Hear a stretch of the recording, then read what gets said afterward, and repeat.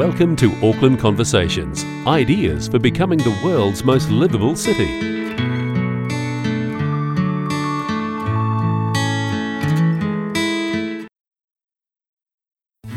You've been listening to the podcast of Auckland Conversations, brought to you by Auckland Council and our sponsors Jib and Resine.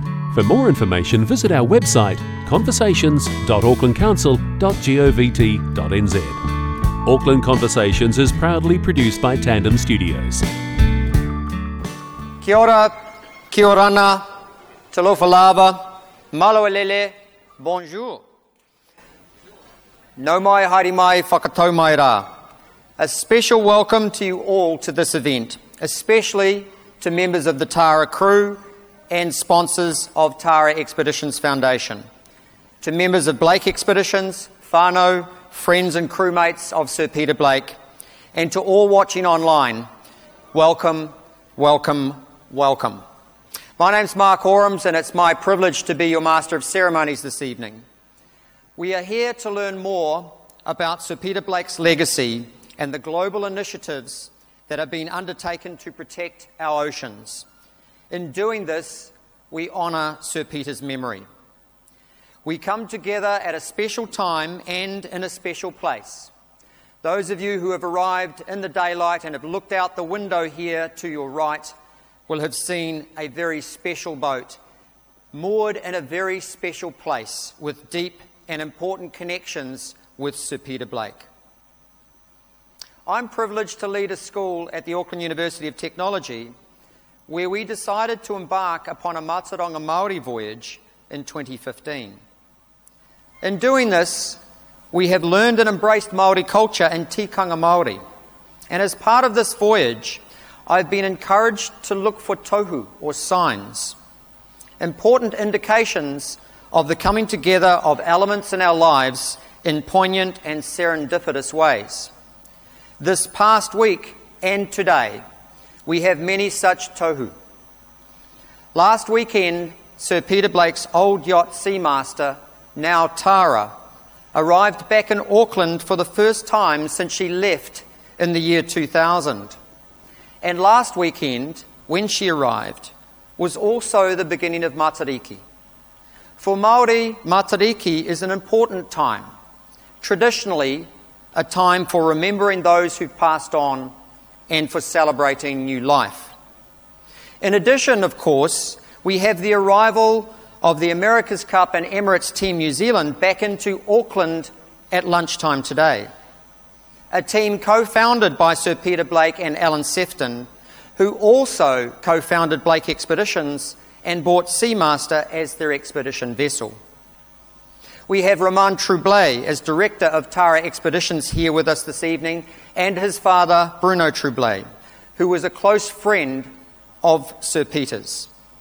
We have Nico Delabrosse, who as a schoolboy in France had Sir Peter Blake as his hero and subsequently worked hard to develop qualifications and an opportunity to contribute and live the legacy of Sir Peter Blake, and has spent the last 5 years on board Tara honouring Sir Peter with his work.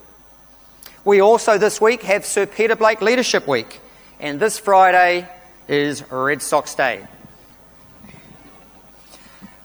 The rāranga or weaving of our lives, of voyages of commitment to our ocean's planet, have other strands crossing and intertwined this evening.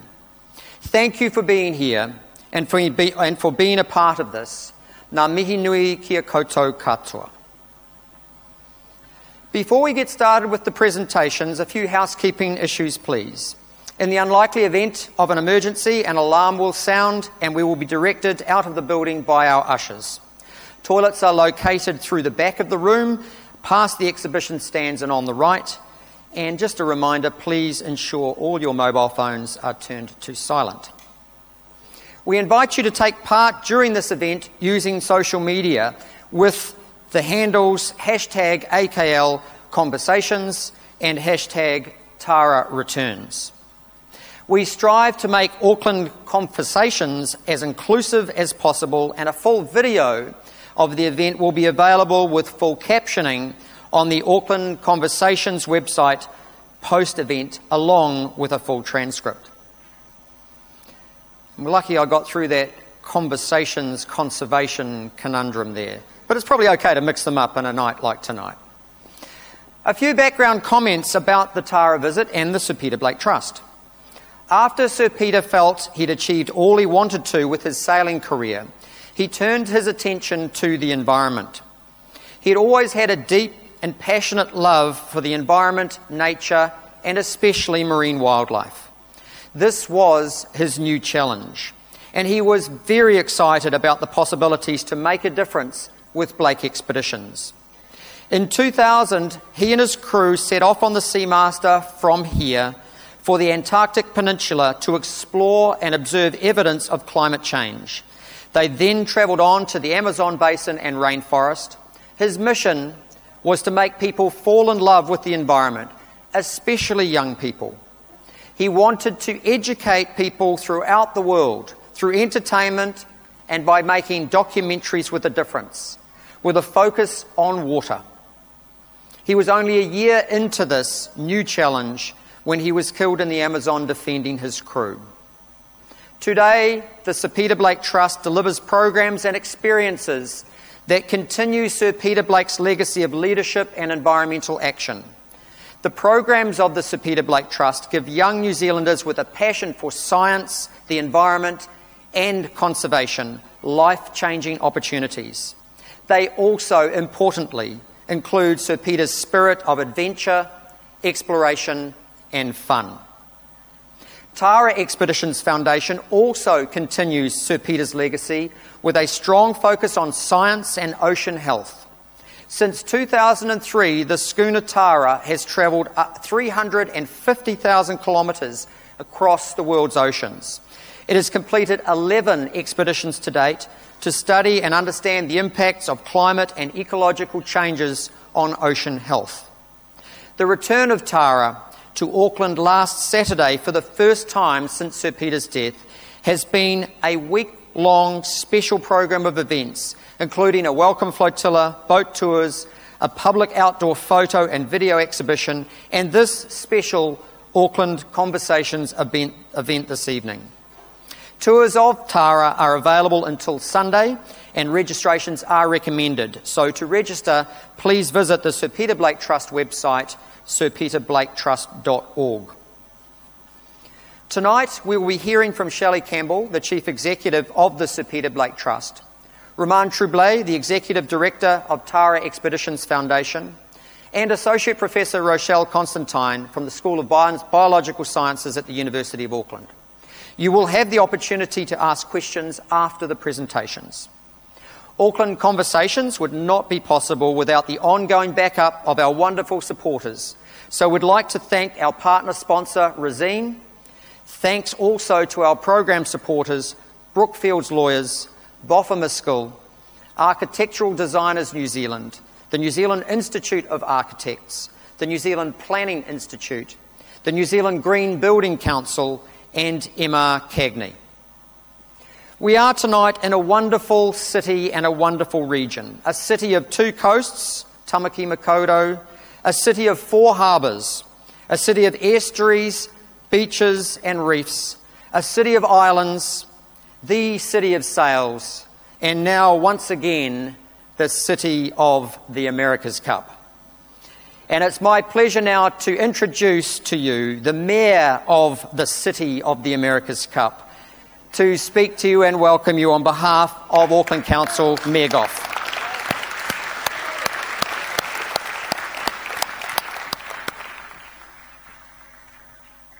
Inga mana, inga reo, e ro rangatira ma, tēnā koutou, tēnā tātou katoa. Bonjour, bonsoir, et bienvenue, and good evening, ladies and gentlemen. What a fantastic place to be this evening, and fantastic to see the turnout of people here. I look to my left and I see the Tara, back here after 17 years, and back in the last spot where Sir Peter Blake stepped off New Zealand soil to go on his expedition. It's an amazingly emotional thing to see the Tara, then the Seamaster, back here.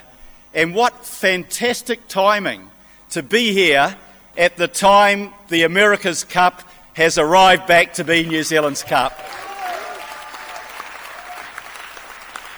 I have to reflect on 22 years ago when my kids were, I think, 8, 10 and 12, and we joined the parade in Queen Street and watched Peter bring back that cup to New Zealand, or bring for the first time that cup to New Zealand, and how proud we felt of him and his team and what they'd achieved for our small country. So it's a great time to be in Auckland, and it's a great time to welcome Romain, your crew and the Tara back to our city. Can I acknowledge Professor Mark Orams and thank him for his work in emceeing tonight and his much greater work on behalf of the marine environment. Can I acknowledge the friends who are here tonight of Peter Blake and the friends of the Sir Peter Blake Trust. Romain Troublé, to you and your crew, you're really welcome in our city, and it's great to have you here. And can I acknowledge Councillor Wayne Walker, sitting down here, who actually went to Paris in 2015 and was integral in the invitation to bring you here at this time. So I don't know what you knew in 2015, Wayne, but well done and congratulations for that. Let's hear a clap for Wayne Walker.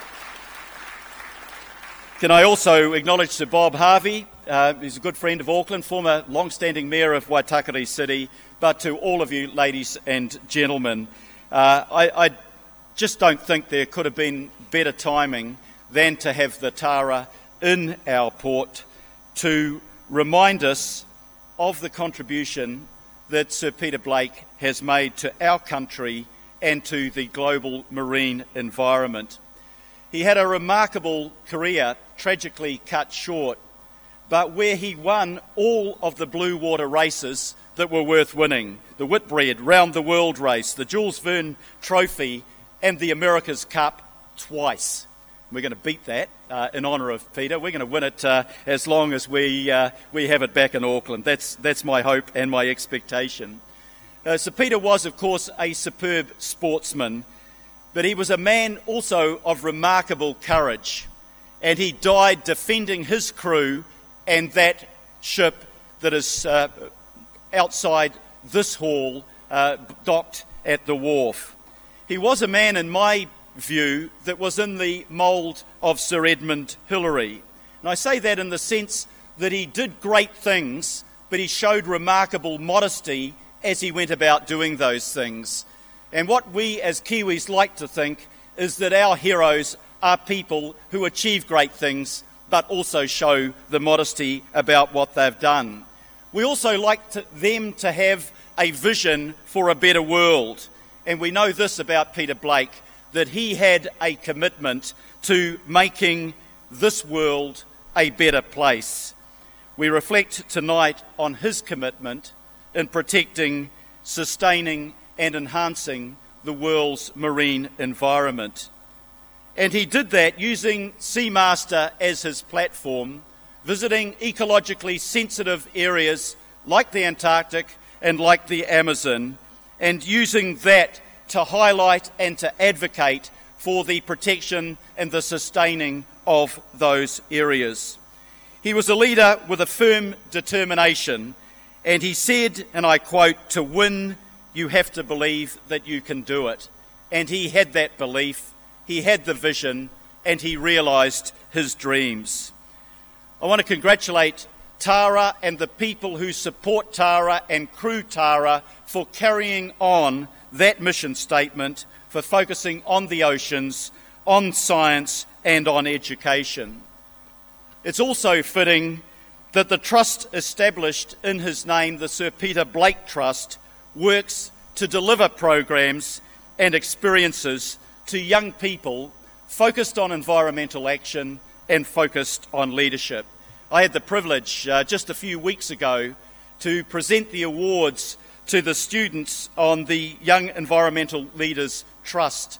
And what a fantastic group of young New Zealanders they are for my generation they give us huge confidence that our future and the future of our global environment is in good hands.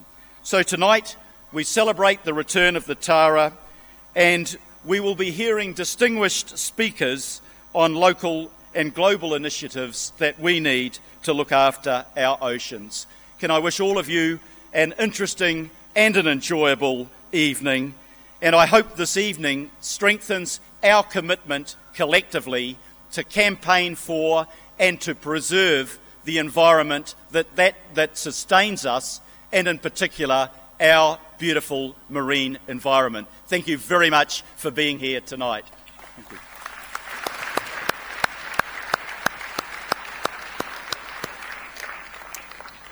Thank you, Mayor Goff. And in particular, we'd like to acknowledge and thank you for giving us your time and your thoughts in what's been a challenging and difficult time for your family today. So our thoughts go with you as you farewell your dear father over the coming days. I'd now like to introduce a special video that's going to be shared with you all. Blake Expeditions was Sir Peter's vision for an organisation to change the way people felt about our water planet. And some of the material that was recorded during Blake Expeditions' short 2 years of work has been archived and resurrected by the Sir Peter Blake Trust. This video is appearing with the courtesy of and support of the original directors of Blake Expeditions, Pippa Lady Blake, Scott Chapman and Alan Sefton, and we want to acknowledge their generosity in allowing us to view this very important footage. So we will now have the opportunity to hear from Sir Peter himself about the vision he had for engaging people in caring for our marine planet.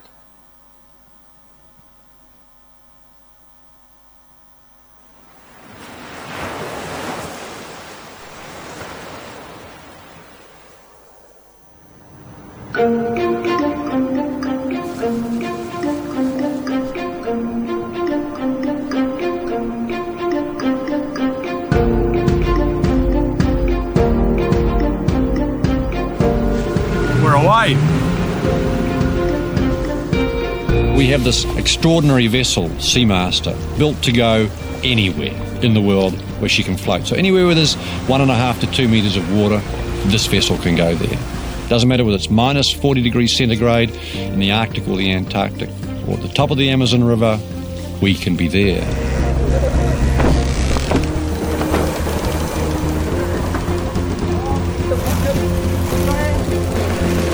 We have electronic charting. My family, my kids can call me on the telephone through the satellite. We can send emails, we can send still pictures. We have the latest high-definition video equipment you could possibly imagine.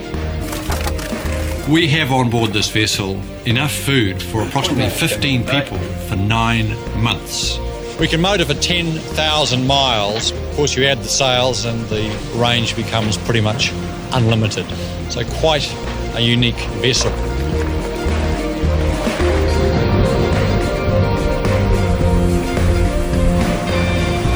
We all live on a water planet, because that's what Earth is. So water is life. That's where life started. It started in the sea, right here.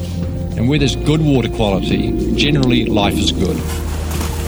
So we are going on a series of expeditions, explorations, adventures, to look at the quality of life around the world as far as water is concerned. Life in, on and around the sea, on oceans, rivers, streams.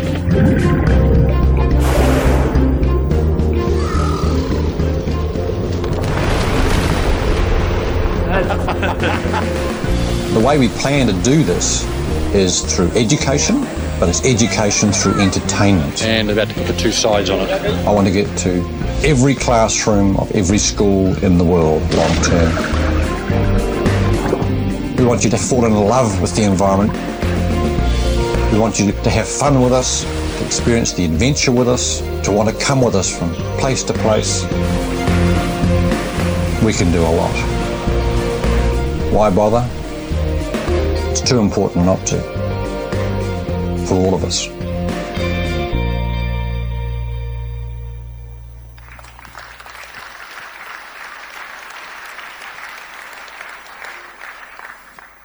isn't that wonderful footage and wonderful to hear the words directly from Sir Peter?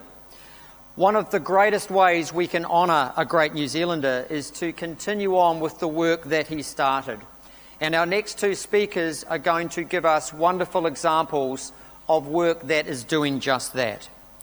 The first of our speakers, it's my pleasure to introduce to you, is Fire Shelley Campbell, who is currently the Chief Executive of the Sir Peter Blake Trust and is responsible for leading and implementing its leadership development and environmental programs throughout New Zealand and beyond. Prior to taking up her role in 2010, Shelley was overseeing the health business cases for the Minister of Health's reforms in Auckland. She is a former Chief Executive of the Waikato Primary Health that provided health services to 315,000 people across the central North Island. Shelley is a board member of the Hellberg Foundation, Te Pou and Pacific Incorporated. In 2007, Shelley was awarded a Sir Peter Blake Leadership Award for New Zealand and was the first person of Māori descent to ever win that award. In 2015, she received the award of Honorary Captain from the Royal New Zealand Navy. Shelley will present to us on how the Sir Peter Blake Trust has taken hold of Peter's mission to create strong, young New Zealanders who will make a difference. Please join me in welcoming the wonderful Shelley Campbell.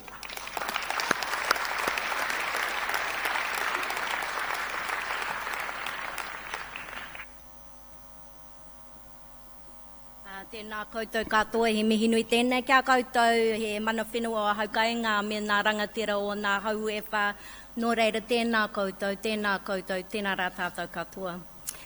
Thank you, Marco, for your warm welcome, and it's really fitting that we are here for a discussion around ocean leadership while our friends from the Tarakura are in town. And I'm incredibly heartened that so many people have turned up tonight to share that with us and joined in online as well. So Sir Peter was, for many of us, the ordinary New Zealand guy who taught us the difference that great leadership can make. Most Kiwis know about Peter's sailing achievements and prowess, but for a few minutes I just want to share a little bit about his environmental mission, how the Sir Peter Blake Trust is continuing his legacy here at home, and why it's so critical to involve and upskill our young people in this. So the Trust was established in 2004, and the purpose of our Trust is to inspire and mobilise the next generation of great Kiwi leaders, adventurers and environmentalists.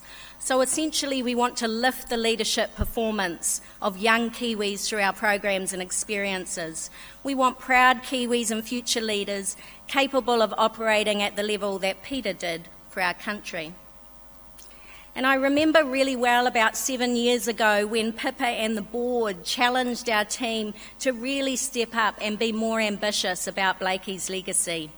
They wanted to reposition the organisation and really revamp environmental education for young people, because actually that's what Pete really cared about. And at the time, Pippa said, I just want you to move us from beach cleanups to something Peter would be really proud of, and something you think if he was still alive today that he would be doing. And I do remember thinking at the time, wow, that's pretty ambitious for a little charity with 4 staff and no money. But okay, we're going to give that a go. So the first thing that we did was we decided to go back and talk to Peter's family and friends and fellow sailors. We spent time with the crew from Seamaster, and we looked through thousands, literally thousands of unpublished logs, images and footage of Peter at sea on expeditions from Antarctica to Brazil. The archives gave us real clarity about what Peter really cared about, what he wanted to achieve and why. But we also realised that Peter was ahead of his time. From citizen science, his belief 17 years ago in climate change when most people doubted that it was actually real, and his desire to use high-quality communications to get to as many people as he could through his environmental adventures. And while his passion to raise the world's awareness about the changes in our environment was clear, we also faced the challenge that many of our young Kiwi students that we worked with were very young or hadn't even been born when Peter was killed. How were we going to connect them and ensure that Blakey's legacy was relevant for them? We wanted to create for our country a solid pipeline of talented young environmental leaders, young people ready and able to become great scientists, naval leaders, conservationists, communicators, policymakers, and the future leaders of our sustainable businesses and industries for this country. We decided to provide life-changing experiences to young people that would inspire them to want to deliver on Blakey's legacy, and that we would do that through adventure, education, and leadership development, just as he had. So over the next 3 years, we pursued 3 strategies to bed his legacy into New Zealand. The first strategy was to revamp the National Youth Enviro Leaders Forum for 15 to 17-year-olds. We decided to take the program out of the classroom and around New Zealand. We wanted to showcase our beautiful country to our young people and to examine the critical environmental issues that we're all facing, from pest eradication and ecotourism to climate change and ocean health. We have kayaked in Nelson with orcas. We have zip-lined 220 metres above the forest floor in the Mamakus. We have snorkeled in New Zealand's best marine reserves, and we've sailed Steinlager down the coast of New Zealand. It's true, mock hijackings by the Navy during this forum are not uncommon, as we help young people learn to adapt to the unknown and to work effectively as teams to build their confidence, their self-belief, and their resilience. We teach the delegates how to negotiate with people who think differently than they do, and to work with media to tell great stories of environmental action in order to mobilise their peers. Upon leaving this forum, these young people return to their schools and communities, ready and equipped to lead their own environmental activities. Our second strategy was to scale what was working, our Blake ambassadors. We worked to develop a network of partnerships with New Zealand's science and conservation experts to provide 18 to 24-year-olds and New Zealand teachers with unique summer intern roles. In the last few years, our Blake ambassadors have worked in the Catlins on penguin research and rescue, fisheries surveys in the Chatham Rise, studying humpback whales in the Southern Ocean with NIWA, and on wind turbines and restoration projects in Antarctica. Most recently, we had 2 Blake ambassadors on board Tara, doing plankton and ocean sampling between Fiji and New Zealand. These young people return even more excited about environmental science as they move on to complete PhDs and lead international science and environmental research initiatives for New Zealand. I wanted to include this slide because I think this saying or this quote of Peter's is definitely the one that resonates most with young New Zealanders today. And for them, they intrinsically understand that their actions every day have a direct impact on the environment. And for that, it gives me great hope about our future. But we still had one strategy to implement, our most ambitious. We wanted to move the Trust and young Kiwis into a modern age of ocean exploration. We wanted to attract our brightest and most talented future leaders into science and conservation. Strategy number 3 was Young Blake Expeditions. The reason it's ambitious, and my board would tell you this, is that we didn't actually own a boat. We didn't employ any staff with experience in planning or leading expeditions. And as a charity, we still didn't have any money.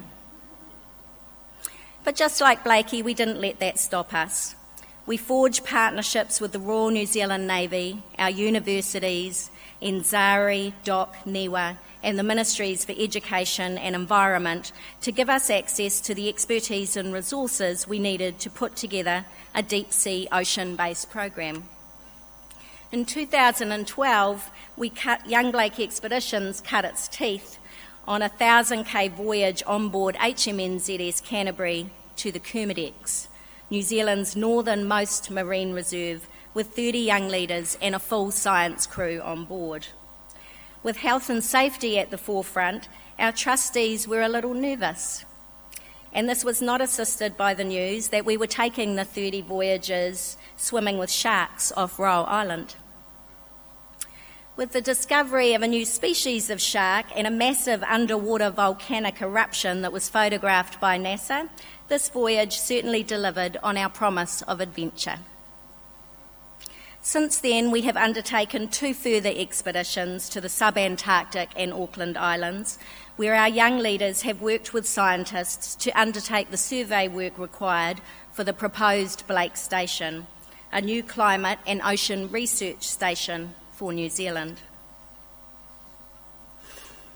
So that gives you a snapshot of our environmental pipeline, and I just wanted to mention as well that in addition to our environmental programs, the Trust also runs about 1,000 Leadership Week and Red Sox events in schools and communities across New Zealand, and our theme for leadership this year is Believe You Can, which of course comes from Peter and the essence of who he was and how he went about his business, but also fitting with Team New Zealand returning with the Cup this week as well, I think. So I just wanted to finish up with several observations around ocean leadership and then share with you a video from our Youth Enviro Leaders Forum this year, which was actually in the beautiful Hauraki Gulf. The first observation is that despite the fact New Zealand is an island nation, we still have a bias towards terrestrial conservation. Often resolving issues such as plastic pollution, sustainable fishing and marine reserves can feel too hard. But given the increasing importance of our oceans to sustaining life and the planet, I would offer Blakey's own advice. It's too important not to. New technologies like NZGO's underwater virtual reality experience are helping us to get a better understanding and experience our marine environments in ways that were not previously possible. Secondly, the motivation for change around ocean leadership across the world, and actually all cultures, is without doubt an intergenerational view, and those taking the greatest leadership do so accepting that it is their children and their grandchildren who will see the benefits of their actions today. The new models around eco-based management of our marine environments offer real promise. It is not enough to have great science and decision-making tools around the effective utilisation of our marine resources. We must also engage New Zealanders in discussions around what we value in our oceans, our priorities for use of these beautiful blue spaces, and the trade-offs that we can all live with as Kiwis. We now believe that the Trust model to enhance not only young people's knowledge and skills about the marine issues, but also their leadership and confidence to negotiate, influence and mobilise their peers will be critical to New Zealand's ability to create change and manage multiple stakeholder interests as we move forward to resolve complex environmental challenges. Finally, my view is that we cannot engage young people early enough in these discussions, and our efforts to do this through experiential learning will deliver a new generation of ocean leaders for New Zealand and perhaps the world. We must make space for them in our ocean debates currently in order to prepare them for these future leadership roles. So now I want to share with you a quick video from our Youth Enviro Leaders Forum. We spent a week out on the Hauraki Gulf. We had 50 bright, young, talented New Zealanders and another 5 from across the Pacific who joined us. So please enjoy Youth Enviro Leaders Forum. Thank you.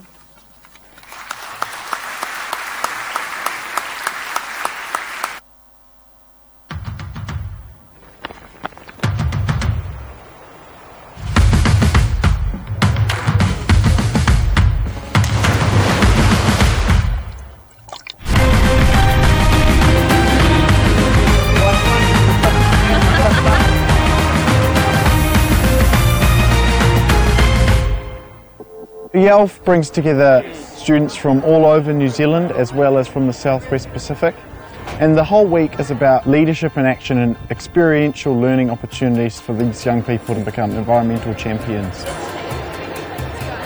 We've given the students a number of activities and events that will challenge them, which allows them to explore their reactions to that and learn a little bit about themselves. It's been incredible in assessing the different ways that people can actually work together and what works, what doesn't work, what works in a different way. Welcome to your early morning activity this morning. It was just a once-in-a-lifetime experience. Not every day you could go onto a Navy base, you could do the things they do, you can use their equipment.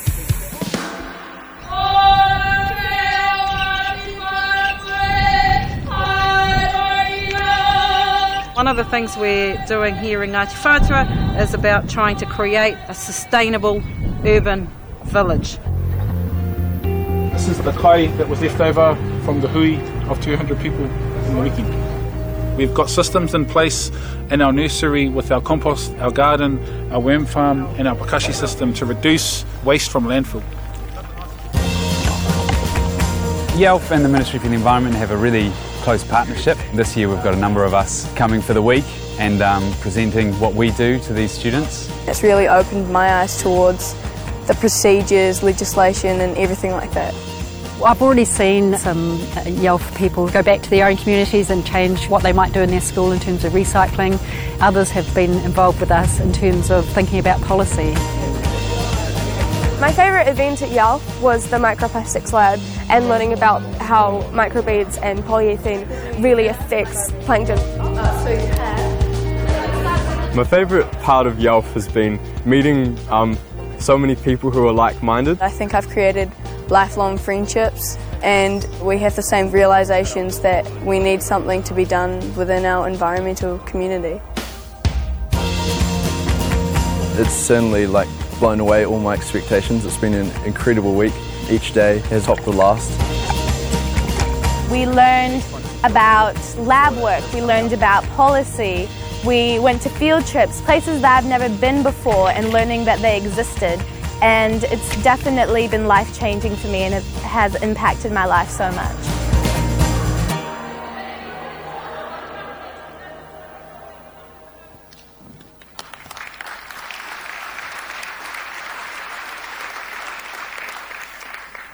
Isn't that wonderful? And congratulations to the Sir Peter Blake Trust, to its supporters and all who've contributed to creating that organisation that is living Peter's legacy. Blakey would be proud.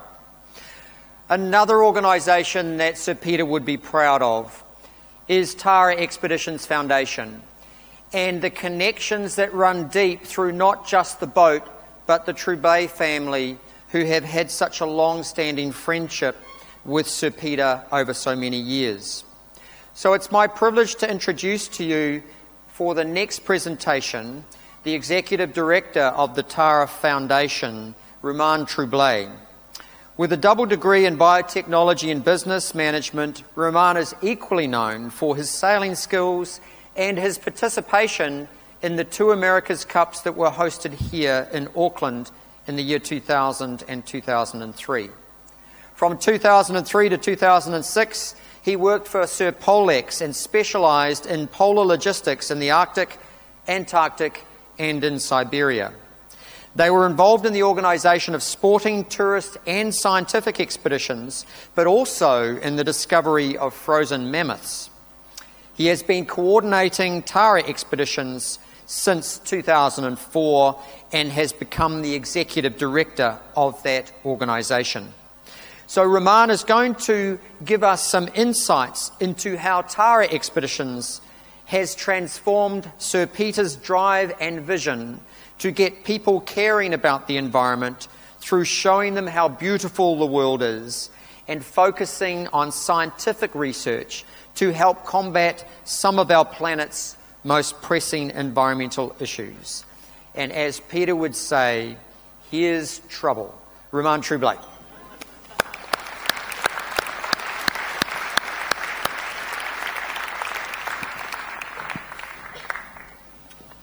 Wow. It's a be-back week. The Cup, Tara, Seamaster, and myself, my dad, some part of my crew as well. This will be back week. So what a week. Bravo to Team New Zealand. It's a wonderful time to be here, and effectively with Wayne Walker, 2 years ago, we planned that. We planned this week. You're good, huh? So, yes, thank you for your hospitality. Why Tara is sailing across the ocean since now 14 years, since Pipa decided to lend the boat, to sell the boat to my family, to my cousin Etienne Bourgois, who is a crazy guy in the head with a vision, and also Agnès Bay, my aunt, my dad's sister, who we started to, okay, let's take over and let's take the people into the adventure. Let's tell stories about the environment. And at the beginning, it was not much about science. It was just about telling stories. So why the ocean? If you look at the planet, this is our planet, and if you look at the ball on the corner, this is just all the air we have on the planet. If you put all this air in a ball, the air is such a small boat. But if you do the same with the ocean, all the water of the planet fits into this very, very small ball. And when you know that the life on the planet is coming from the ocean, when you know that the life that sustains us every day, our life support systems, is in the ocean, and when you realize the size of it, you say, okay, this is the main compartment of life on the planet, where you find life. It's the biggest, 80% somehow of the biosphere. And there's no politician there, there's no voters, there's nobody to vote for rules. So there's a lot to do for the community, for our community as a mankind, to take care of this and to study it and to share it. So we did do that over the last 14 years. We did 11 expeditions. Some were small at the beginning, but we did, all in all, 3 big ones. 3 that is in the wake of the great expeditions of the 19th century, 18th century, when we were discovering the planet, when we were going behind. It was Darwin's time, it was a Challenger, it was looking for trade routes, cultures, and now we're doing these kind of missions, but to study life and to share the ocean stories and the ocean life. So we did 3 main ones. The first one is a crazy one, the craziest maybe so far. And in the room we have a few of my crew who spent 11 months on board the boat during this trip. And you can see the drift of Tara in what is this color? Blue. And this was done a century after the Fram did it in 1893. And we did cross the Arctic Ocean like that, the boat and the sea. What you see now, the boat and the world around the boat was drifting across the ocean 10 kilometers per day. Without guessing. Sometimes it was a bit shaky,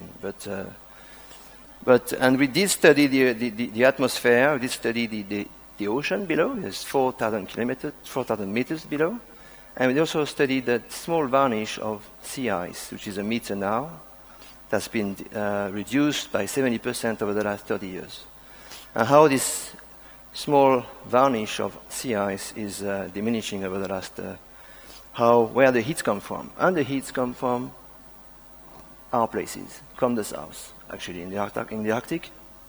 And you can see that by the water coming in there, heat's coming in, and by the temperature in the atmosphere. So this piece of ice in the middle is disappearing very fast. And coming back from this expedition that lasts 18 months, a year and a half, 6 months in the dark, 6 months in the day, and 6 months in the dark again, minus 30 sometimes, minus 40 maximum.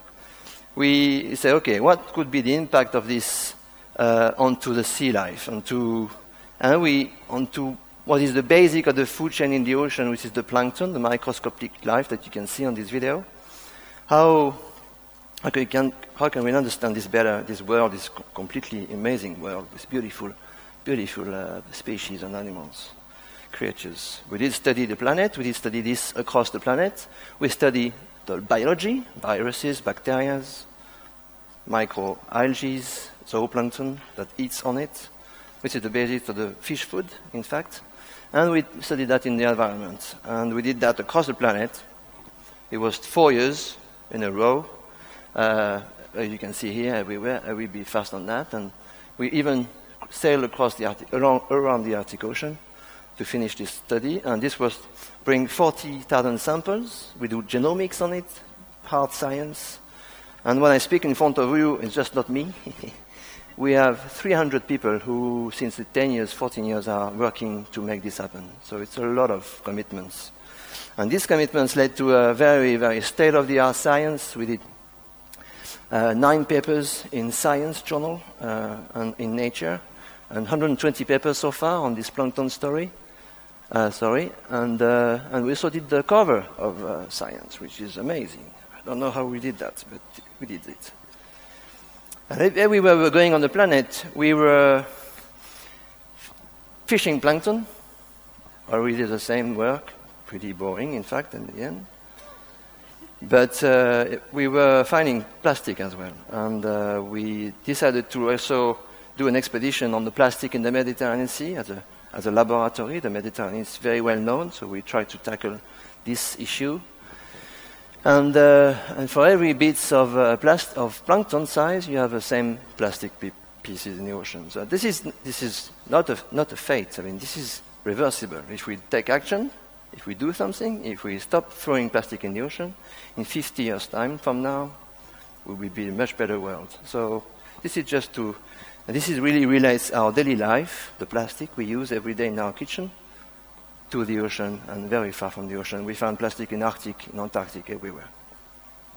So why we are here today is because we are on a project called Tara Pacific. So it's in Japanese because we were in Japan 3 months ago. And we crisscrossed the Pacific Ocean for 2.5 years. We tried to understand how the coral reef behaves, global change, not only climate change, but global change. So doing that, we stopped by, the arranged track is the first year we did, we're now in Auckland, and we stopped by 18 different islands. We do always the same, we collect the same species, we collect the water around, we try to understand who is working with whom, who is doing what, how this whole ecosystem behave. And by doing that everywhere in the same way, we can be able to compare afterwards, crisscross data, and understand new patterns and new adaptation strategies for the future, and how to help in the future, how to help the reef to sustain the climate change if we can. So this is a long story, this is a long haul, 2.5 years, and the science will be getting out for the next 5, 6, 7 years. And the beauty of it is that we're going to be able to compare the reef biology with the offshore biology in the same way. We can get connectivity and have a bigger understanding of all this. And you know what? Over this 4 years project on the plankton, 85% of what we collected is unknown to man. So this is huge. This is very engaging because there is so much to do, so much to discover, so much to tackle, so much scientists. We need young scientists to engage with the Blake Trust and through many other NGOs across the world. Really, this is I think this is a great challenge to take. So doing it across the ocean, we dive, the crew and the sailors, diving on every reef. You got Sam, the captain, he's also a diver, and he's diving now, flying his motor scooter above the reef to collect the plankton, what's living on the reef, on top of it. And then we have other divers down on below.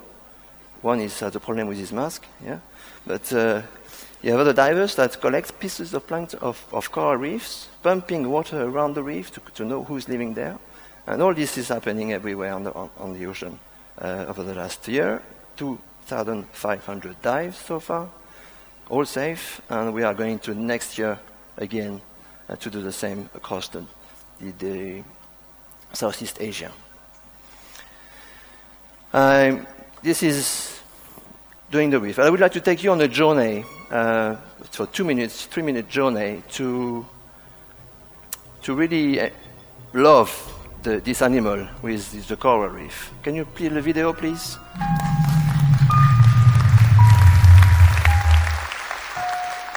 So what you see is it's really super macro stuff that has never been done before. And this guy, Pete West from BioQuest, is a crazy man, and we are working with him since a year already to achieve this kind of video. So this is science. There is education of kids, of course, and we talked about it a lot with Chalet.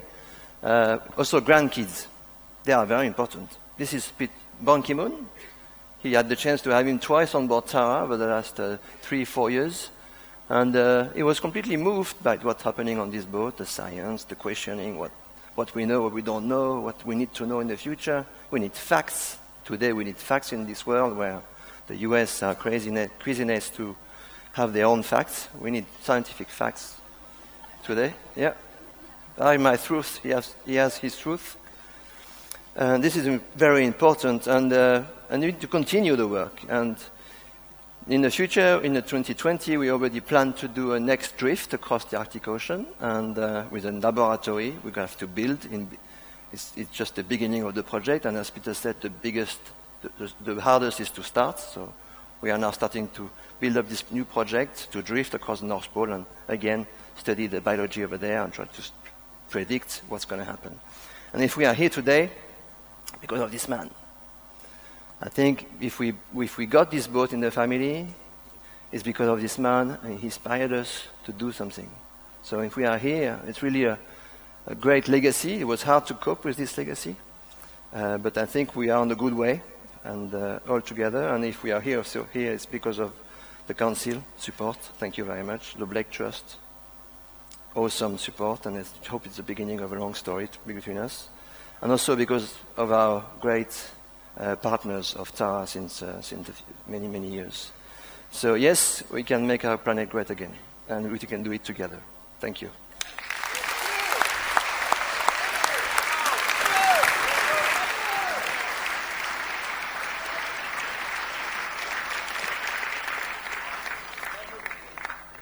Bravo, merci beaucoup to Roman and to all the Tara team. As you can see, we've had 2 presentations which demonstrate for us that the spirit of Sir Peter Blake lives on in the work and the hearts of so many, and that is a wonderful, wonderful way to honour him. Our next presenter and final presentation for the evening is to bring us a little bit more down to home. And this is a person whose career and mine have intertwined on a number of occasions, and I'm delighted to welcome and introduce to you Associate Professor Rochelle Constantine. She is a conservation biologist whose research is primarily focused on cetaceans and more recently sharks and seabirds. She heads the Marine Mammal Ecology Group and works on a number of multidisciplinary collaborative projects anywhere between the tropics and Antarctica. She leads an international project on humpback whale connectivity in the Southern Ocean as part of the Southern Ocean Research Partnership within the International Whaling Commission, dedicated to non-lethal whale research. She is the director of the Joint Graduate School in Coastal and Marine Science between NIWA and the University of Auckland. Rochelle will bring the global picture home for us and will talk about the Hauraki Gulf, what's going on above and below the water, and how our actions can make the difference. Please join me in welcoming Dr. Rochelle Constantine.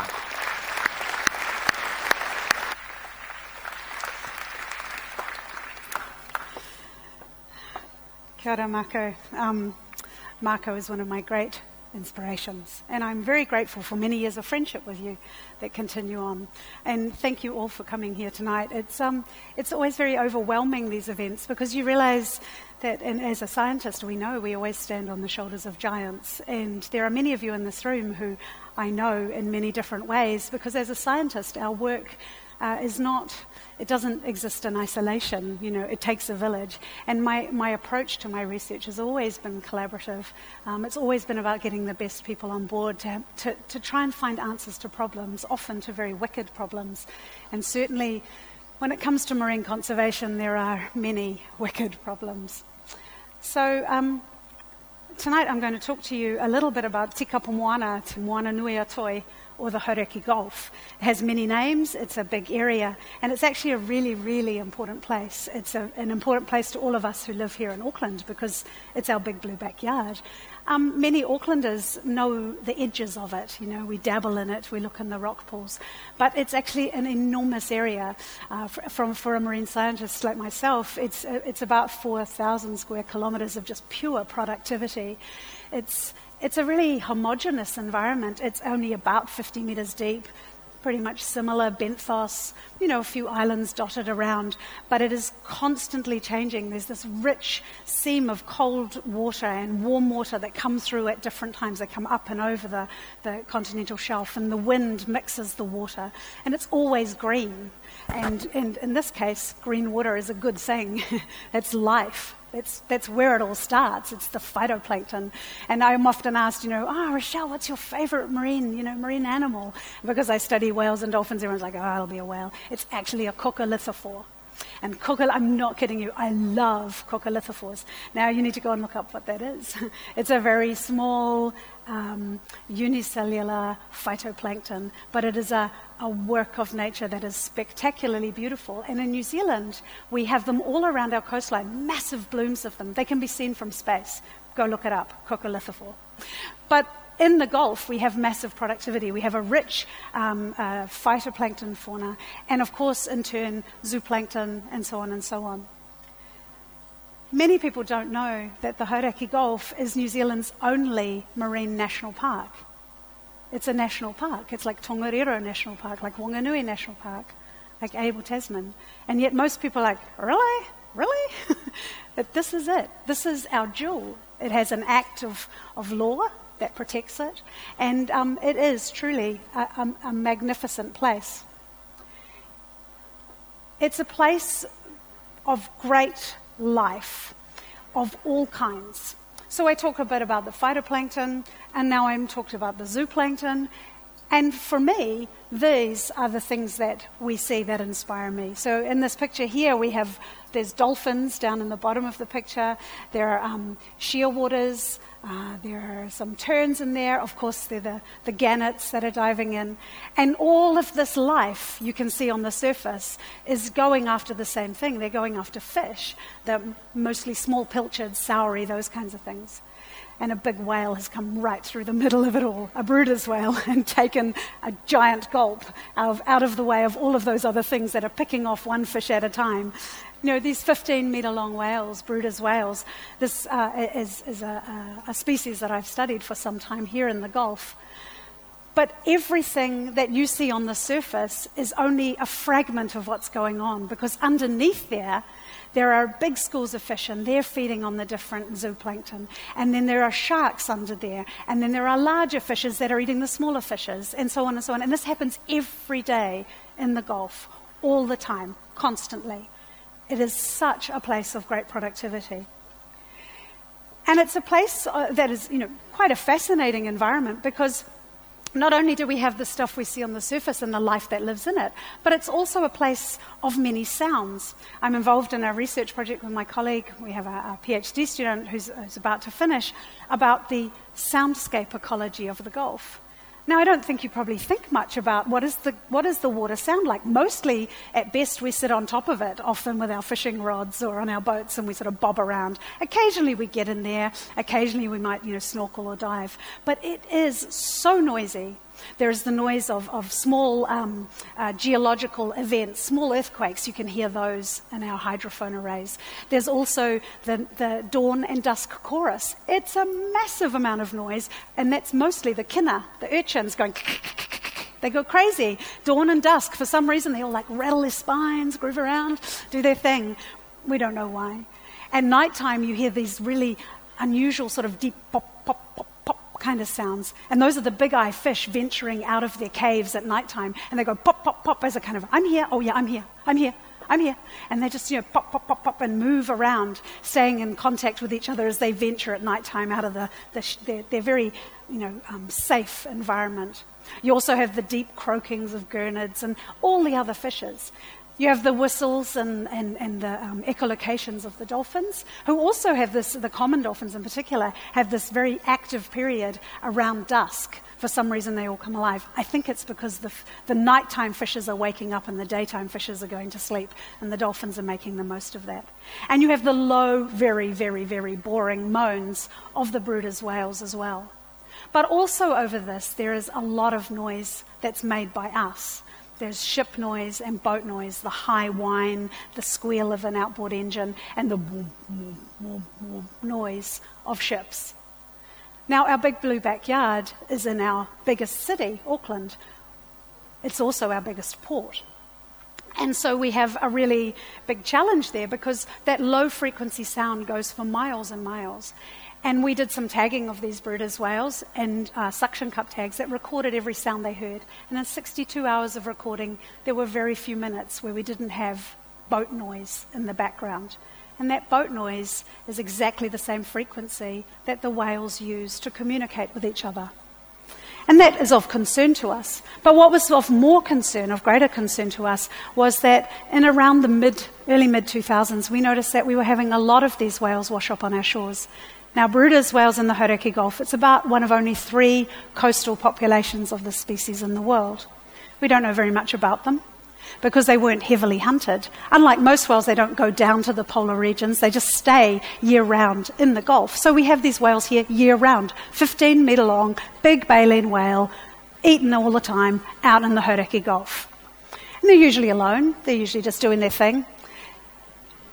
But what we found out is that they were being hit by ships as ships were coming and going. And this provided for us an immense challenge. Because what do you do when you've got shipping, which is the lifeblood of New Zealand? It's moving products into and out of. It's a massive commercial venture. Most of the shipping is global. You know, these are the big companies, Hapag-Lloyd, Maersk, all the big names that we know that are global. And so we were faced with a really big problem because the Bruder's whale population, those that are pretty much resident in the Gulf year-round in the broader region, is about 60 whales. And we were having between 2 and 3 whales killed every year by ship strike alone, which is about the same rate as their natural mortality. So we were staring down a really big problem that we might lose these whales. So I guess I'm one of those people who don't like problems. I really like solutions. Problems annoy me, and I like to find solutions to them. And so my first inclination was like, well, what are we going to do? Who needs to know? And we got a bunch of people together, and we sat down, and we said, right, what's going to happen here? And the industry, of course, is like, well, we can't slow down, we've got schedules to keep to, blah, blah, blah. I'm sure this isn't a problem. I'm like, yeah, it's a problem. Here's some science. And they're like, oh. So then we went back to the table and they said, well, this is how much money it's going to cost us to slow down. I'm like, oh, really? Okay, well, it's a bit of a shame because that means you've valued whales' lives. And it was around about, I think, $5 to about $8 million a year. So each whale, you kill 2 whales a year, is worth about 2.5, give or take, to $4 million. That's the price of a Bruder's whale. Whoa, steady on. It was one of those moments where we kind of all realized that our currencies were different. What we were discussing and what needed to happen was different. And so what we did is we sat down, we hashed it out, we talked a lot, we agreed to be uncomfortable, we agreed to disagree, but we agreed that we had to keep going because we had one common thing: we didn't want dead whales. No one wanted to kill whales. And that was the thing around which the whole conversation went. In 2.5 years, we solved the problem. The shipping industry developed a voluntary transit protocol themselves, and from 2.5 years from the beginning of our conversations, they announced the transit protocol for commercial shipping. It took them a year or so to get into it and to actually start slowing down. But now, for the last 2.5, almost 3 years, they've been sailing at about 10 knots through the Hauraki Gulf, completely voluntary, all off their own bat, and just doing the right thing. And the last dead whale we had was in September 2014. And that, I think, is the spirit of leadership that everything that we've had. Yeah. And the leadership came from us as a group. It didn't come from me. It didn't come from each of the owners of the shipping companies. It came from us as a group. And that collaborative approach is what solved the problem. And, you know, I could not be more proud of these guys because they just do it because it's the right thing to do. We face other challenges in the Hauraki Gulf, the same as the global ones. You know, these wicked problems don't stay away from our Gulf. We are affected by climate change. We know that our weather events are getting bigger and more extreme. A couple of summers ago, pretty much all the whales and birds and everything just moved right out of the Hauraki Gulf. It was too hot. It was just too warm for them. And they moved because it was too hot for the plankton. So the plankton moved and the whales moved. They follow their food. And we are, you know, facing these challenges. We're clearly facing challenges of plastic pollution. There's not one single one of you that can walk on any one of our beaches here and not find some plastic on it, which is really sad. We have some amazing organizations, the Sea Cleaners, Sustainable Coastlines, a couple of examples, and there are hundreds and hundreds of volunteers who have removed over 6 million litres of mostly plastic rubbish off around our coastline in this region. 6 million litres. It's ridiculous. And they mostly focus on the big stuff. This is a terrestrial problem. Plastic is a terrestrial problem. It's our problem. These are our choices. And every single one of us needs to show our own leadership in thinking about plastic and use and disposal and where it goes. Because these kinds of scenes of birds, there's no wildlife at all in the ocean, from the smallest of animals to the very largest of animals that are not affected by plastic. And this is our personal challenge, I think, in the Gulf that we need to take on. We also need to think about in the Gulf the way we fish. And, you know, fishing has become a real kind of, the recreational, the commercial, There are no sides in fishing. There are just fish. There are these fish populations that we have in the Gulf that live only over a reef. That is their home. They know every part of that reef. And we bob around on top, we chuck our line over, we hawk them out. You know, that might be a 40-year-old snapper who settled there quite young, knows all the where to get the best kinner, where to go, where its favourite kelp is, how to hide, hello to the spotty, you know, g'day to the little leather jacket that goes by. We pull it out. We eat it. Nice. In fact, sometimes we don't even eat all of it. We need to think about that. We need to think about what we're doing to our Gulf. We need to protect its sediments, the benthos, the life-rich benthos. It often just looks like sand and mud, but there is so much life. There are thousands of different species that live in the benthos. And so we need to think about what we're doing and how we interact with the Gulf. We've had some really fantastic initiatives been taken in identifying problems. This is the last of the State of our Gulf reports. And they came to that point where they recognized there was a problem. And they had some very clear guidelines of things that we need to do. This is our Gulf. This is our Gulf that we're talking about. And it is on all of us to think about how we can actually enact this and ensure that we move forward to a much better place than we currently have. No, it's not a big disaster, but it's not all good. And there are many things that we can do. We also have the sea change, Te Tumu Taipari process, which is now a framework for moving forward and actually making difference. It's a bit stuck at the moment. You know, it's stuck for political reasons, and we need to unstick that. I think us as Aucklanders need to just keep going because this is our Gulf. It's not Wellington's Gulf, it's our Gulf, and we need to think about what we want that to look like. And there are many ways we can achieve that.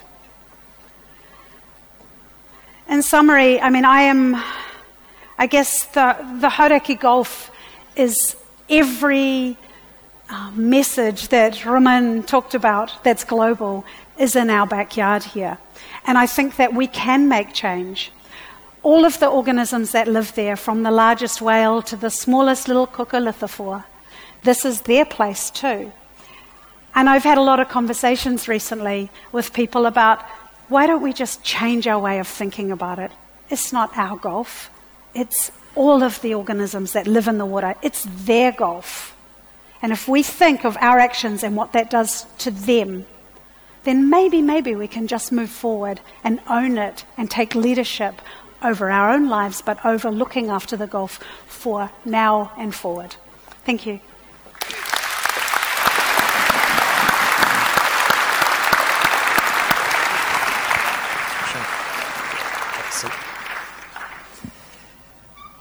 Kia ora, and thank you, Rochelle, for such a powerful presentation and for reminding us of a number of things that are important. Firstly, that conversations are important, courageous conversations, conversations with people who see the world differently, but a commitment to continue to persevere and through those conversations to try and find a way forward that is better. That is part of what we are moving to now.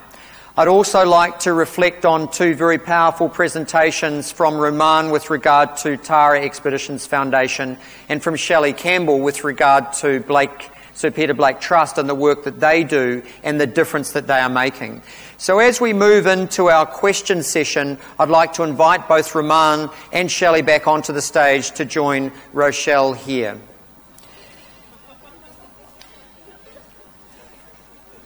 So here's what we're going to do, everybody, and I would hope that as these presentations have been made, that your curiosity has been piqued and that you may now have some questions that you would like to put to our panel members.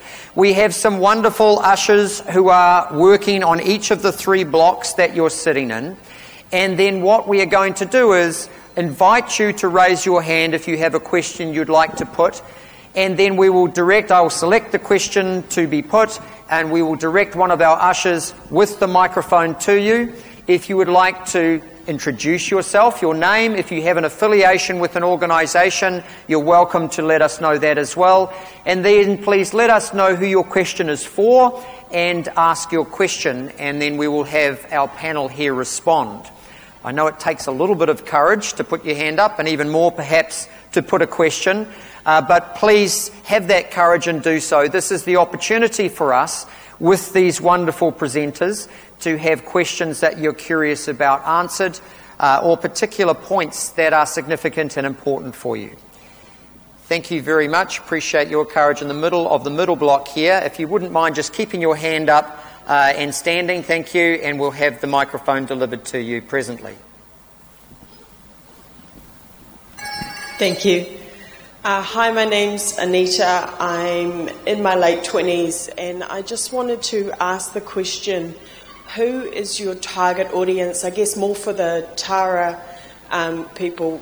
When you have this information, who are you giving it to? Because I have an interest in Sir Peter Blake and what he has done for us because of my mother's introduction for me in everything that Sir Peter Blake did. But I haven't really heard anything since. And I don't know whether that's just because I'm not in the right circles or what. And I think it's a shame because you have all this important information and I haven't heard it. So I'm just wondering who your target audiences are to maybe be more a part of that circle. Kia ora, Anita. So that question's for you, Roman. Thank you for the question. Actually, we have 4 targets. The first one is, the basic one is science, because everything that is collected, every data that is taken, every information we have from the ocean is open data, is open source, shared with any scientist across the world. They have access through databases freely. That's one. The second audience, in size, is the general audience through the media, mainly French media. But whenever you publish these science papers, this has triggered 1,000 papers, 1,000 articles in 100 countries in 10 days. So this global reach, and we are crafting curriculums for schools. But we speak to the kids through the schools, and it's very hard to reach the kids directly. So we choose to target the school kids with the teachers, and that's what we do. And every day now, effectively a lot is done in French so far. We need to be wider now. It's on the way. And the last target is politicians. At the UN, we managed to take the scientists on the stage at the UN many times. We managed to do side events, explaining stuff, and this is the 4th target we have. We try to do all the main targets. But of course, it's a bit of spread out. But I think it's what we need, and we need time. I mean, we always say we have no time. This is too late. But we have time to change. We have time to teach. We have time to engage the new generation for the next 25, 30 years. I think you need to take the time for that. Thank you, Roman. Appreciate that. And thank you for the question, Anita, and for leading us off with the question session. So I'd invite somebody else to raise their hand if they have a question, please. Again, in the middle block towards the front here, please, for our usher. If you wouldn't mind just standing again. Thank you. Kia ora, my name's Emily, and I love the oceans. Thank you for your talks, all of you. I have a question for Roman about your expedition through Japan. What was it that you were looking at? Was it, for example, the impacts of the nuclear power plant fallout? And if it was, did you see anything? And can you tell us about it, please? Thank you, Emily, for the question. Just a quick little translation going on here. No, the sound is not very nice for us. Okay. And I'm French. Of course. In Japan, we did a survey of the coral reefs in Shishijima, south of Japan, and all the archipelagos of islands from the Ryukyus, the one from the southern tip of the main islands and Okinawa. This was a study we did from Tokyo to Okinawa. But we spent a lot of time. I mean, we spent more than a month, all the crew, and it was a crazy venture to call in 8 harbors in Japan to talk to them about the ocean without confrontation, talking about the fisheries, but we tried to talk to them about what the ocean is doing for them every day. Ocean, atmosphere, oxygen they breathe, the fish they catch is coming from the healthy ocean, and maybe in the future, if we are not careful, this life support system will not sustain. So we try to tackle that. We haven't gone to the nuclear issues area in Fukushima this time. We're going to go there next year, and effectively, this will be the time to talk about it. But in Japan is such a weird place. Weird people. They are not like us. They don't think like us. It was a crazy time for us all on the boat, but it was very interesting actually. And we need to. It's very different. We are very different. And before putting them the head in below the water that you are a bad fisherman, you fish too much, you ruin the ocean with your nuclear leaks. They had a lot of effort to do to understand them, how they think, how they can change. Thank you, Roman. Excuse me, just shading the lights here and sort of looking in the distance. Middle block all the way down the back row there, please, Usher. So just be a few seconds. And same process, please, if you wouldn't mind just taking the microphone and introducing yourself and who your question is for, and then your question, please. Yes, my name is David. I'm Australian. I feel friendly here. And I'm at the end of a 10-year yacht cruise around the world. My question is this. There's an enormous resource out there called yachtsmen, and in the city of sails, all the more so. I've met thousands of yachtsmen. Can I ask you, how do you utilise that resource, and what suggestions do you give to do so? Thank you. Thank you for asking the question.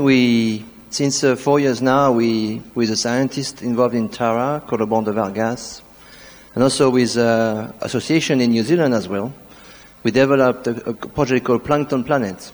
And if you connect to this website, you can, if you want to go on the loop, there's a loop here, Kiwi land, Fiji land, Vanuatu and back.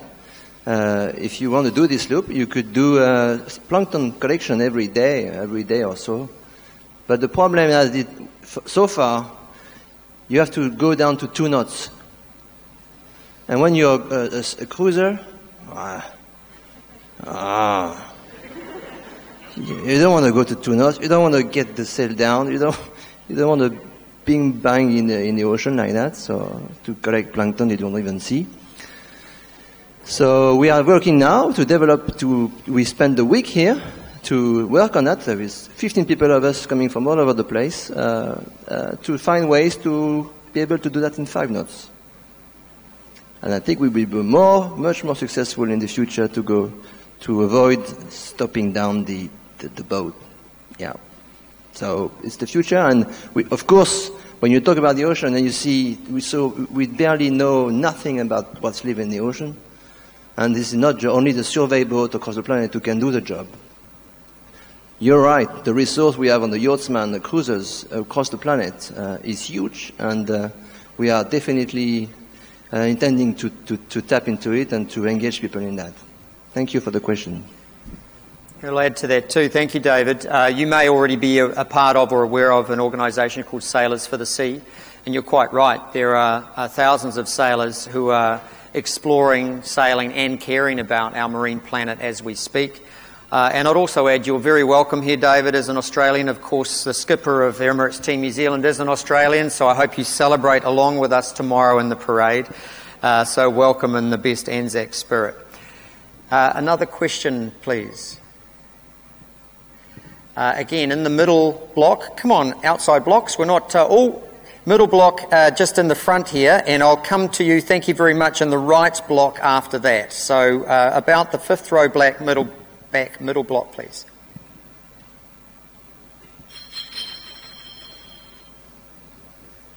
Thank you. My name is also David, and I'm an Aucklander, and this is a related question, particularly for you, Rochelle, if I may. I'm an Aucklander. I have a small boat, and with my family we love to explore the Hauraki Gulf.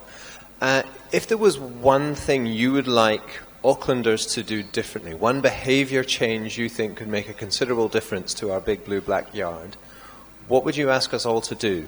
Assuming we like to behave responsibly as best we can, and we like to do the obvious, what's the big change we need to make? I think for all Aucklanders is thinking about what comes off the land part and goes into the sea. We have issues with stormwater, with sewage runoff, and of course with just rubbish going off our land and into the sea. I think for those Aucklanders on the water, and there are very many, we're usually not too far from the land, we quite like the land, but for all the Aucklanders that are on the water, I think have a seriously good think about your fishing practices, because we need to think about how the gear we use, how we use it. We need to think about, is there a risk for a bycatch of a seabird, for example? We have very high bycatch of seabirds and little hooks, just, the little hook you throw off the side of your boat. Just through lack of awareness, there's some great education campaigns around how to make your fishing seabird safe.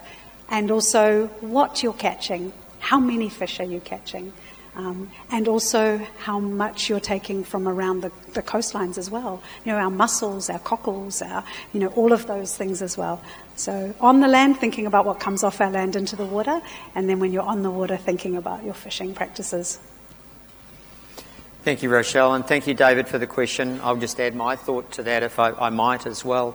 My view on it is that we need to go through a fundamental attitude change, that fishing is not a right, it's a privilege. And what that means is, if we adopt that particular attitude, that means we don't fish to the limits that are given to us.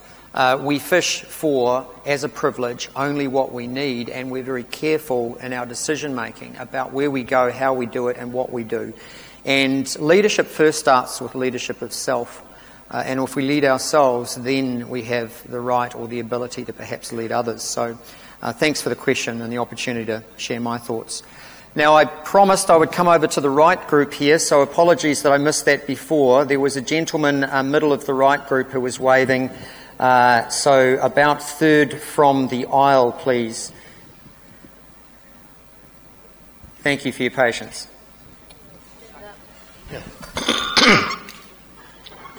My name is Reg Lawson. I'm a fourth generation New Zealander.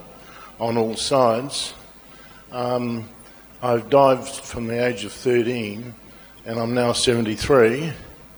I've seen a lot of changes in all that time, most of them for the worst. I attended an oceans 40 years ago when Dr. Sylvia Earle warned of the pollution of the trenches around the world. And I think it was last year, Neva said, "Oh, there's pollution in the trenches of the ocean." And to quote a plumber, shit doesn't run uphill. I'm just wondering how the heck we can actually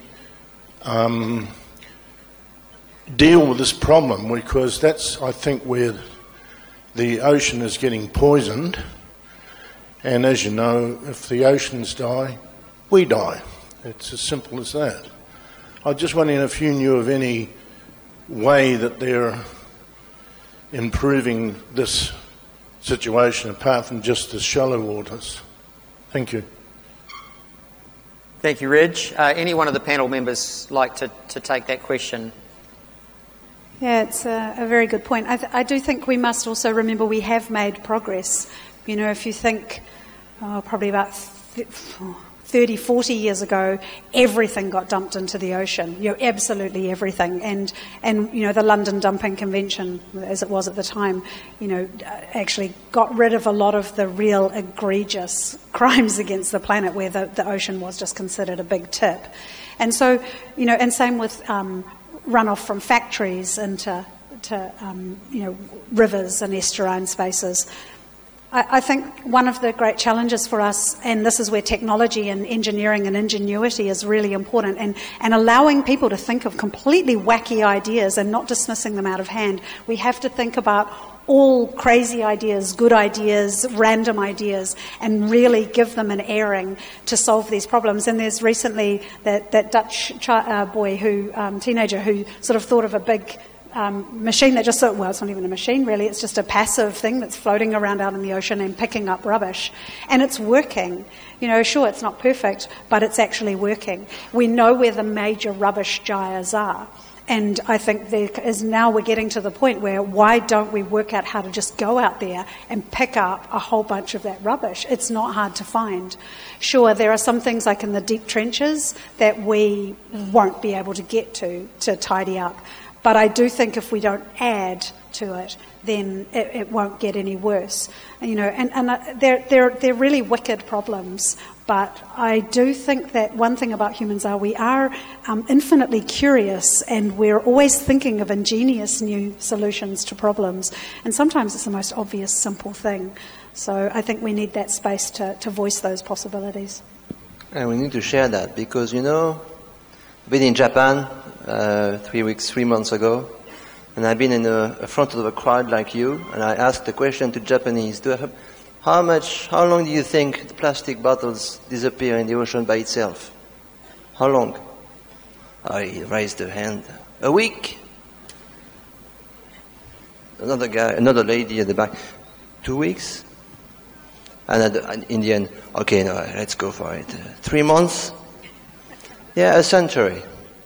They were shocked. 1,000 people ahead in front of me.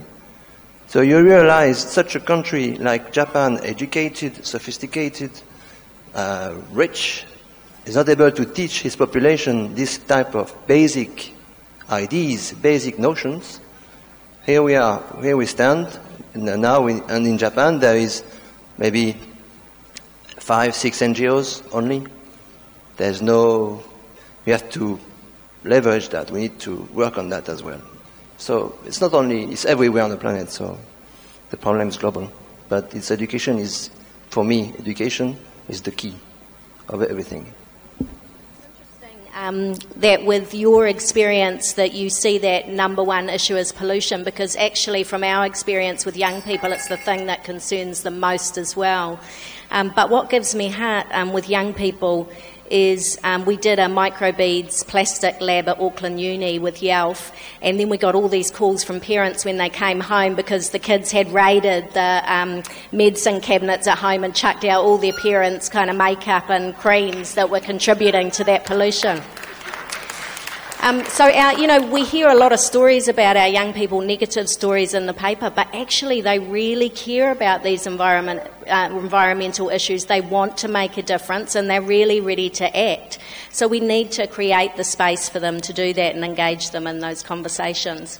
The other thing that I watch that's really different with them is that those of us, of my generation, we might look at potentially one or two situations or solutions.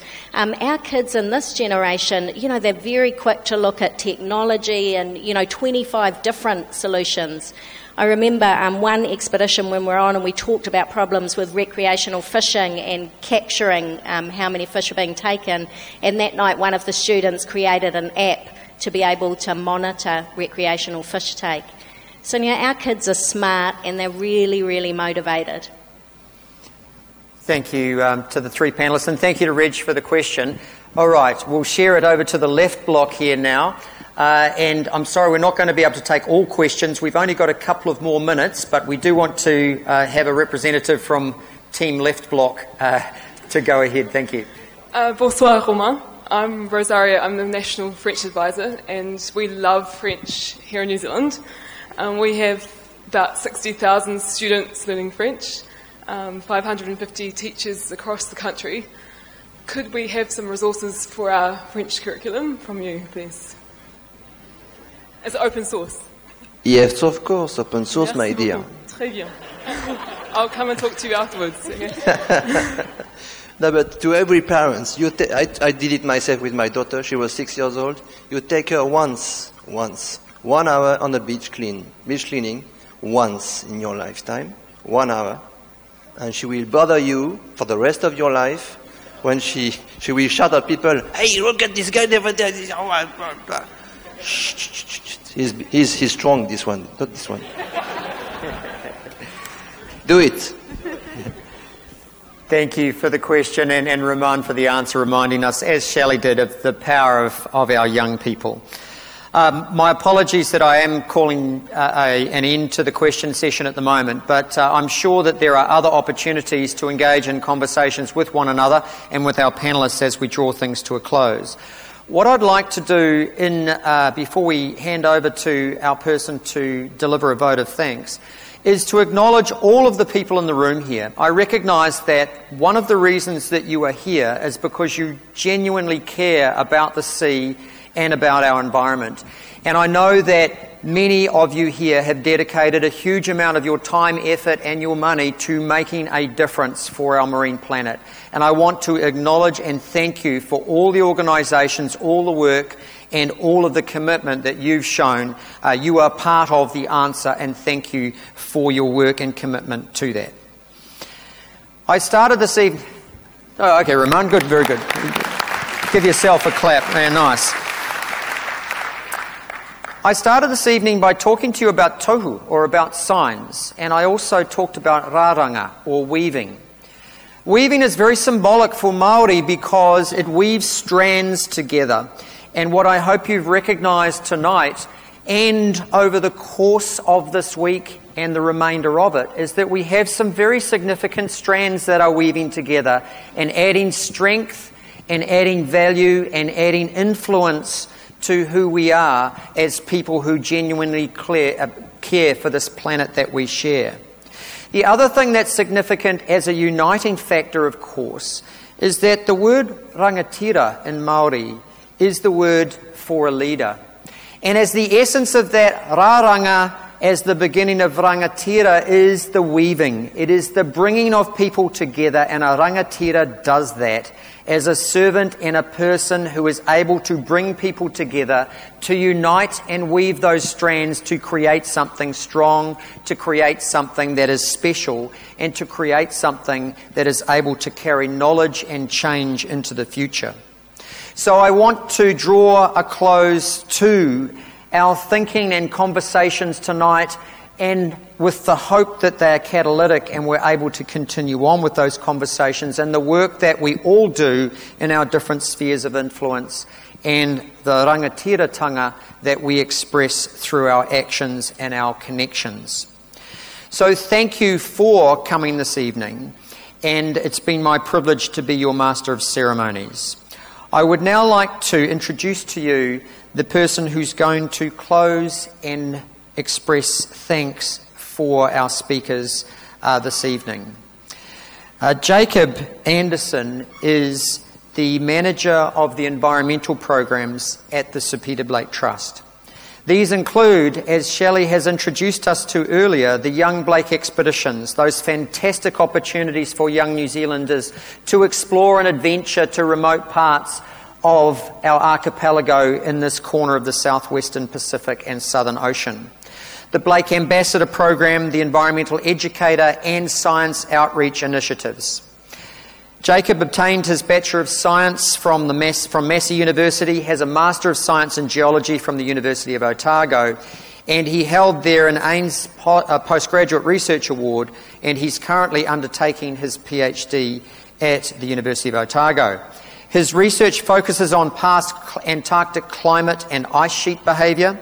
He has participated in 4 scientific expeditions to Antarctica and has been on 2 expeditions to the Auckland Islands as part of the Department of Conservation's Hoi Ho Yellow-Eyed Penguin Monitoring Program and on the 2016 Young Blake Expedition. Please join me in welcoming Jacob Anderson.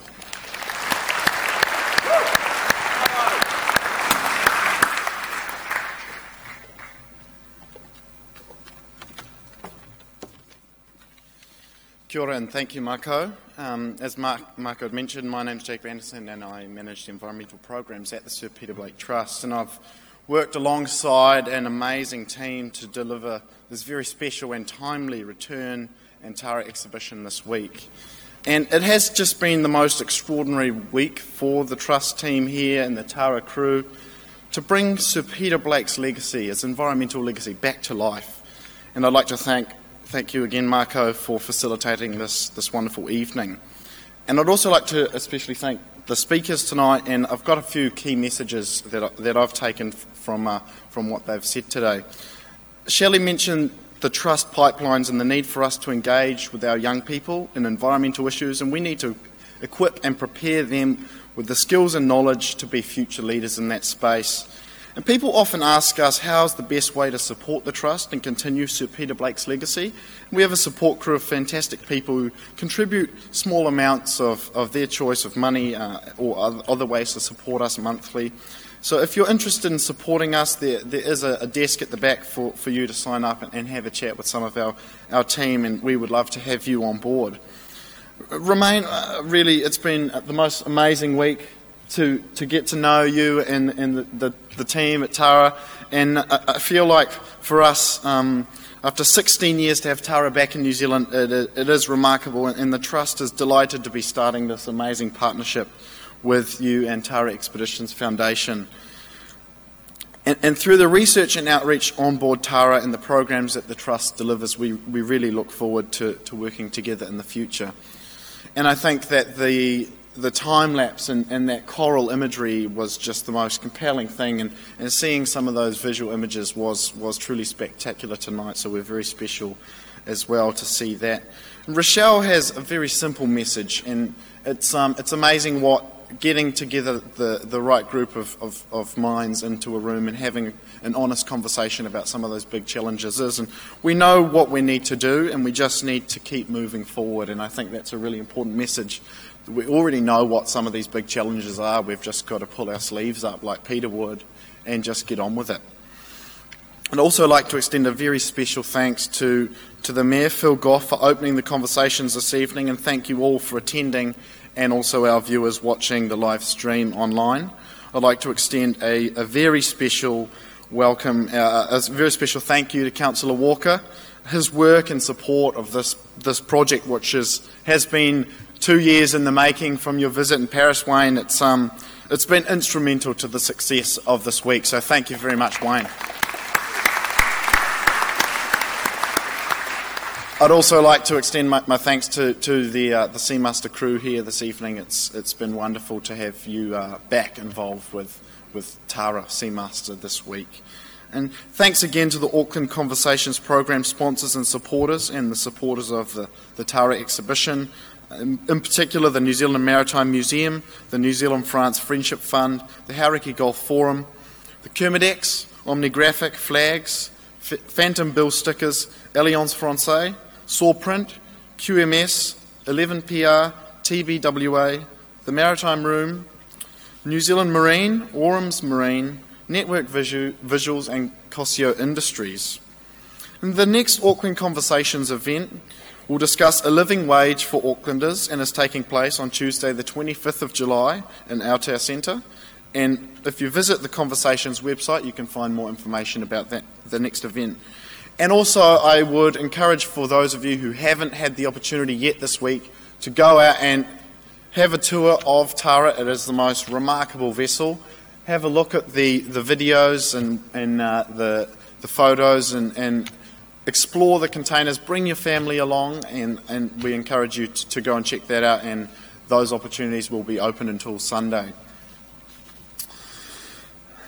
So that concludes the evening, and I really want to thank you all for being here tonight, and I want to thank the speakers and Marco again for this wonderful evening. Cheers. You've been listening to the podcast of Auckland Conversations, brought to you by Auckland Council and our sponsors Jib and Resine. For more information, visit our website conversations.aucklandcouncil.govt.nz. Auckland Conversations is proudly produced by Tandem Studios.